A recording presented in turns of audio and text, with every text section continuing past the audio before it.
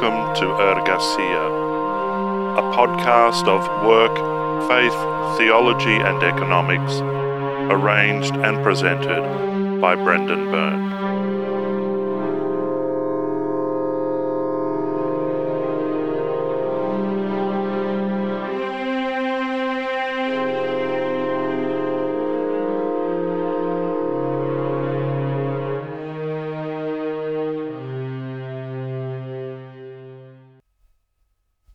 Hello and welcome to Ergasia.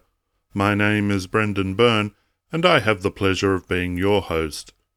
Before I go any further, I would like to wish everyone a happy new year, and I hope you enjoyed a blessed, joy-filled and safe Christmas and New Year holiday period. For myself, it's been a busy time, recovering from surgery late last year, negotiating the Christmas period, and then moving house with my family in January. But it's great to be back on air with a new year and further exploration of the world of work, faith, theology and economics. And so, without further ado, this is episode 13, The Dream Betrayed Part 1, The Dilemma of the Working Class.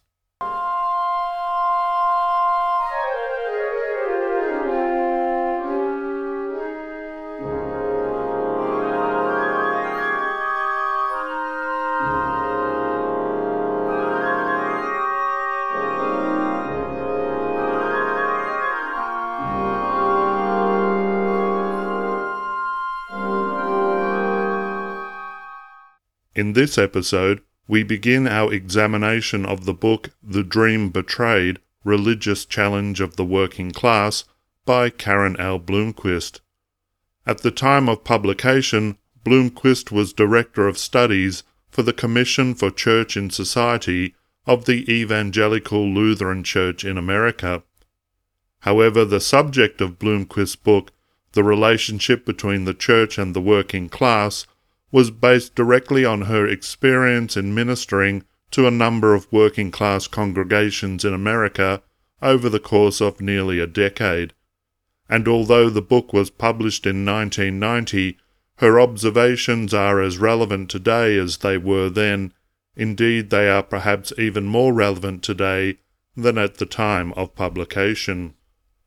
Bloomquist begins her examination of the relationship between the church and the working class by identifying the principal dilemma facing working people as a class, the failure of the neoliberal dream to fulfill its promise of upward mobility in return for a lifetime of hard labour.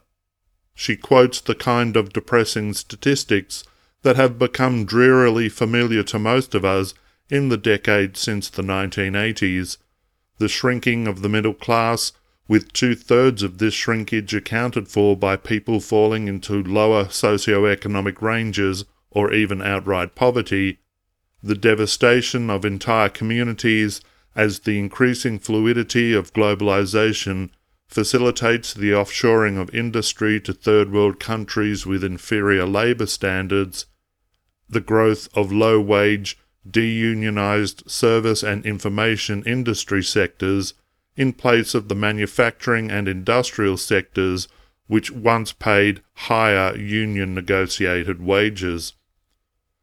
Bloomquist notes that the one tragic irony of this situation is that while the working class feels with full force the bitter reality lurking behind these statistics, so pervasive is the promise of the neoliberal dream that many working people continue to cling to it in desperate hope of economic and social salvation. Yet despite these harsh realities, Bloomquist argues that many predominantly white Christian churches continue to articulate a view of Christian faith that remains untouched by these harsh realities. This despite the growth of concern in many Christian circles about the impact which the changing face of work, technology and industry is having upon vulnerable communities and the environment. In light of this, Bloomquist asks what for her is the key question and premise of her book. How can the Church's theological and pastoral understanding be reconceived so that those who are victimized by the failure of the neoliberal dream might be empowered to change their circumstances.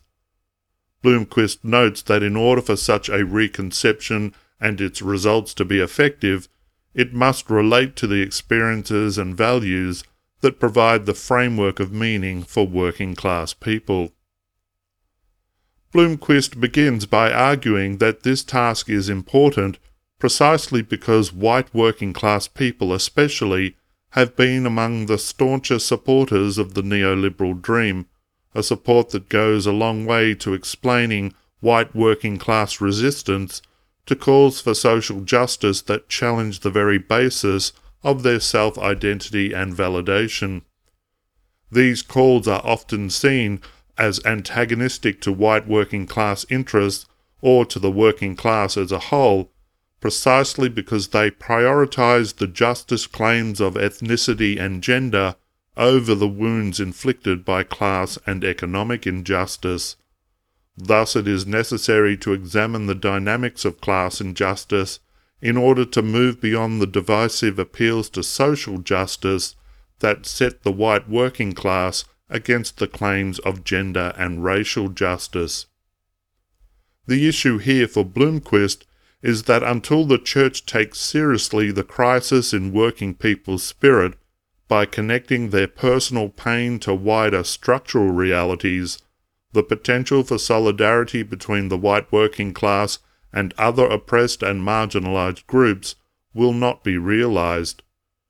To make this connection, it is necessary to undertake the painful work of exposing the contradiction between the reality of working class people's lives and the failed neoliberal dream to which they cling, embracing them instead in a transformative communal religious vision.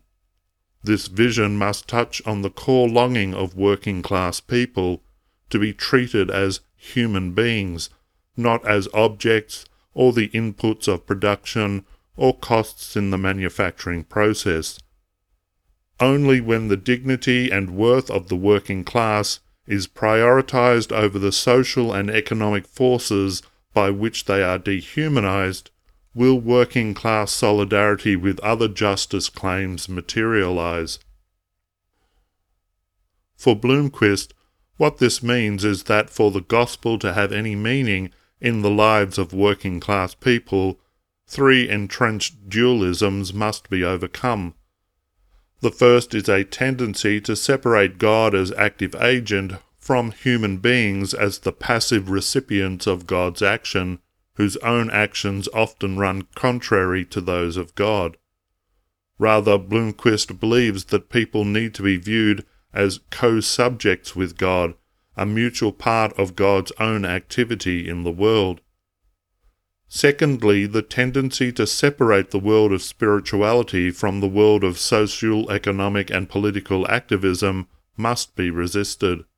Spirituality does not move people out of the realm of historical reality, but more deeply into it, in order to shape a justice that facilitates human flourishing for all.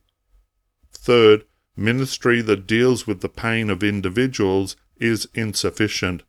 A truly incarnational ministry necessarily leads to questioning and challenging the prevailing social, political, and economic order, precisely because that order creates and causes human suffering.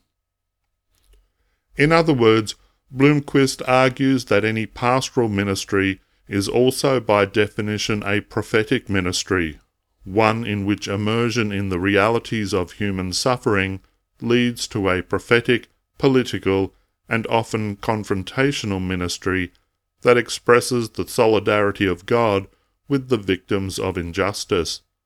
And the end to which this activity is directed is nothing less than redemption, for society, the economy, the body politic, as well as for individuals.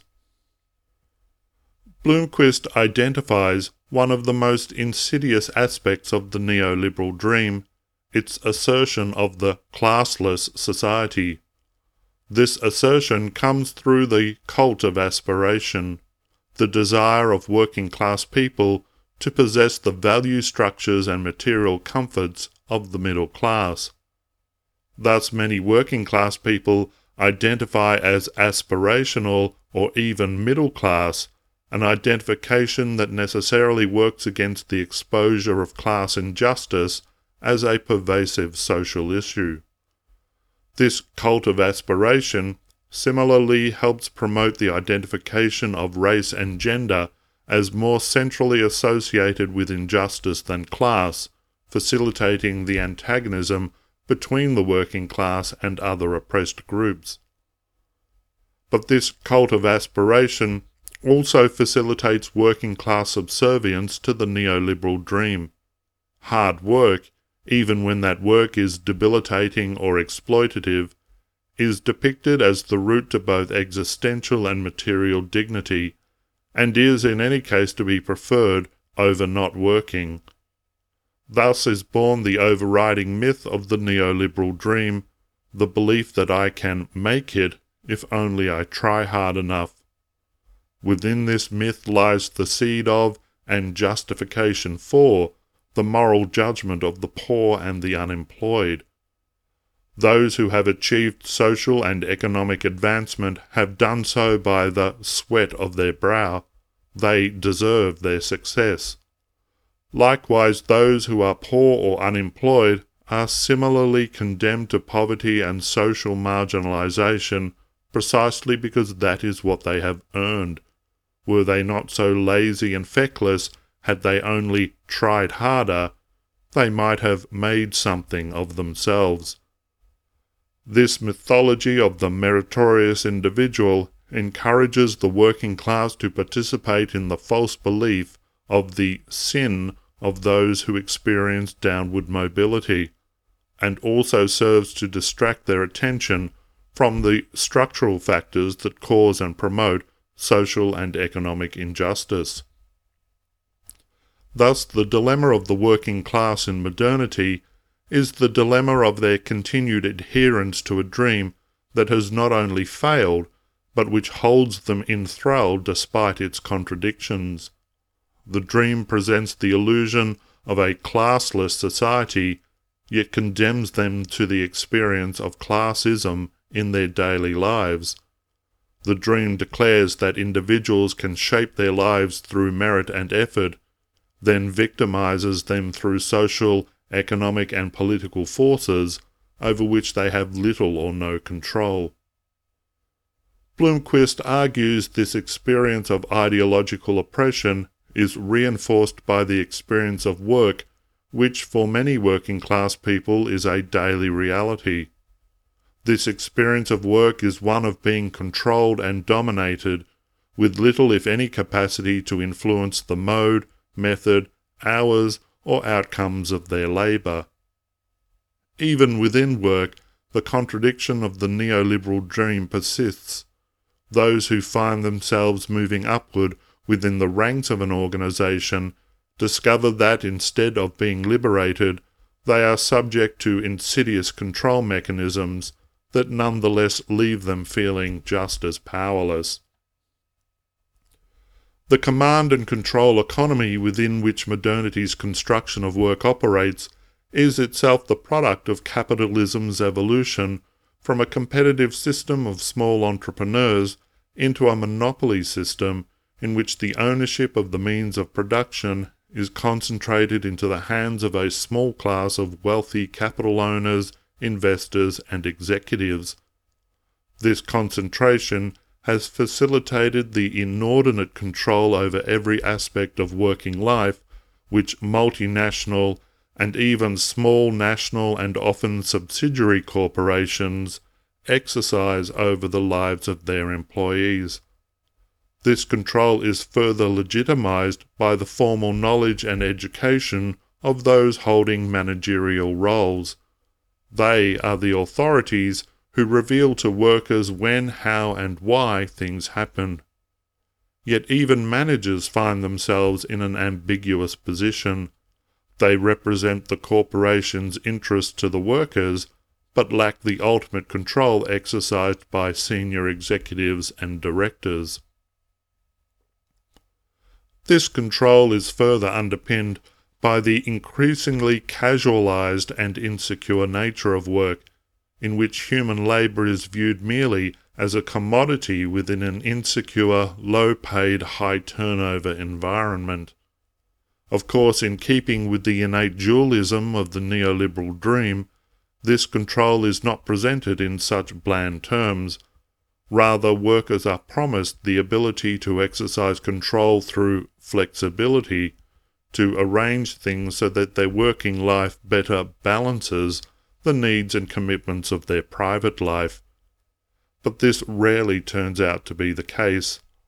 Rather, the employer exercises their control over the workforce to arrange work schedules and processes that suit their needs, utilising the whip hand of job loss and economic poverty to enforce their will. Ironically, the move toward casualisation in the late 20th and early 21st centuries runs counter to the current of bureaucratic control which characterised industrialised work for much of the 20th century.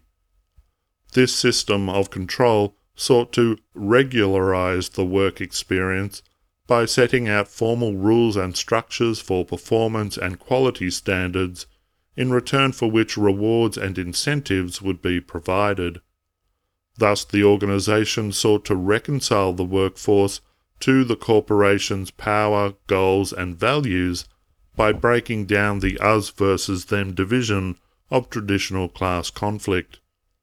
The tragic irony is that, having been enculturated within this system of control, many workers are doubly traumatised by the embrace of one-sided flexibility which neoliberalism espouses. Not only do they suffer the social and economic distress of losing their job when a manufacturing plant is moved offshore, or once secure high-paying unionised jobs are replaced with low-wage, insecure, casualised employment, they also suffer a profound sense of existential betrayal that annihilates their previously inviolate sense of self and place in the world. Having once been assured of making it within the framework of rules which their experience had taught them constituted the real world, these workers are plunged into a new environment of uncertainty and despair, in which old certainties disappear and the new rules are incomprehensible. Bloomquist notes that within the disjunction caused by this betrayal lies the opportunity for creating solidarity between the working class and other oppressed groups in society. However, this solidarity can be only slowly built up precisely because the ideological underpinnings of bureaucratic control are deeply entrenched within working class culture. Even in the face of betrayal, this entrenchment has become so generalised that it fosters a sense of powerlessness that accommodates oppression and represses any understanding of work's articulation of who and what human beings are meant to be. The biblical understanding of work, however, is that work should express who and whose we are. Work sustains us not just by meeting our physical needs, but because the activity of work is foundational to who we are as co-creators with God and co-participants in God's activity in the world. Tragically, the working class in the industrial and post-industrial worlds are so conditioned to understand their experience of work as a reflection of what they as individuals have done or failed to do, and thus deserve in terms of material well-being and social standing, that not only is the biblical vision of the inherent dignity in and through work lost, but the working class in many cases blames itself for outcomes that are the result of systemic injustice. Embedded within this tendency toward self-blame is an understanding of salvation as escape from material want and social marginalisation. The good life flows from hard work and manifests itself in the capacity to purchase consumer goods. Conspicuous consumption compensates for the meaninglessness and powerlessness experienced within the realm of work, and carries with it the cachet of upward social mobility. However, consumption binds one more firmly to waged labour in order to keep up appearances and salve existential hurts. This binding in turn leaves one less available to personal and family commitments, resulting in an internalized guilt conscious of the dehumanization inherent in the diminution of social and interpersonal contact, but at a loss to access any effective exit strategies. The quest for salvation becomes a vicious cycle leading to despair. And even if one's own children make it, achieve the dream of social mobility and financial security for which one sacrificed oneself, the result can still be a sense of betrayal or alienation. Children who have benefited from their parents' sacrifice acquire different values and lifestyles and develop a different social consciousness and class orientation. Children who make it can become strangers to their working-class parents, no longer the agents through which redemption of their sacrifice is possible. Against this cycle of betrayal and desperate clinging to the very dream by which they are betrayed, Blomqvist asks, how can the working class break out of the cycle of despair created by the bankrupt, broken promises of neoliberalism? How can the working class see themselves as active agents in history rather than the passive recipients of whatever outcomes the powers that be are prepared to dole out? The answers to these questions form the subject of the rest of Blomqvist's book and the object of our exploration in the next episode of Ergasia.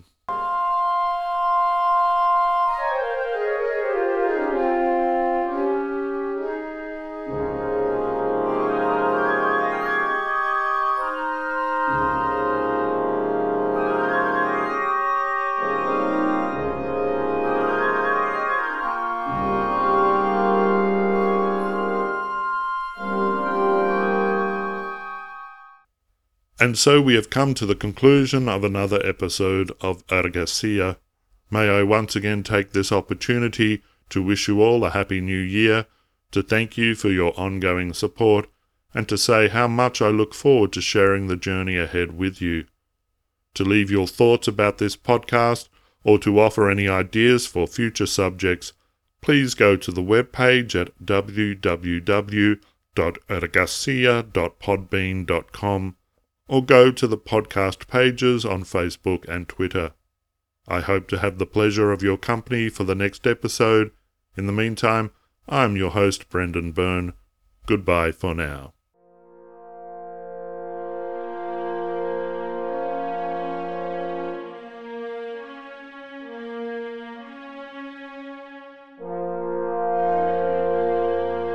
You have been listening to Ergasia, a podcast of faith, work, theology and economics, arranged and presented by Brendan Byrne.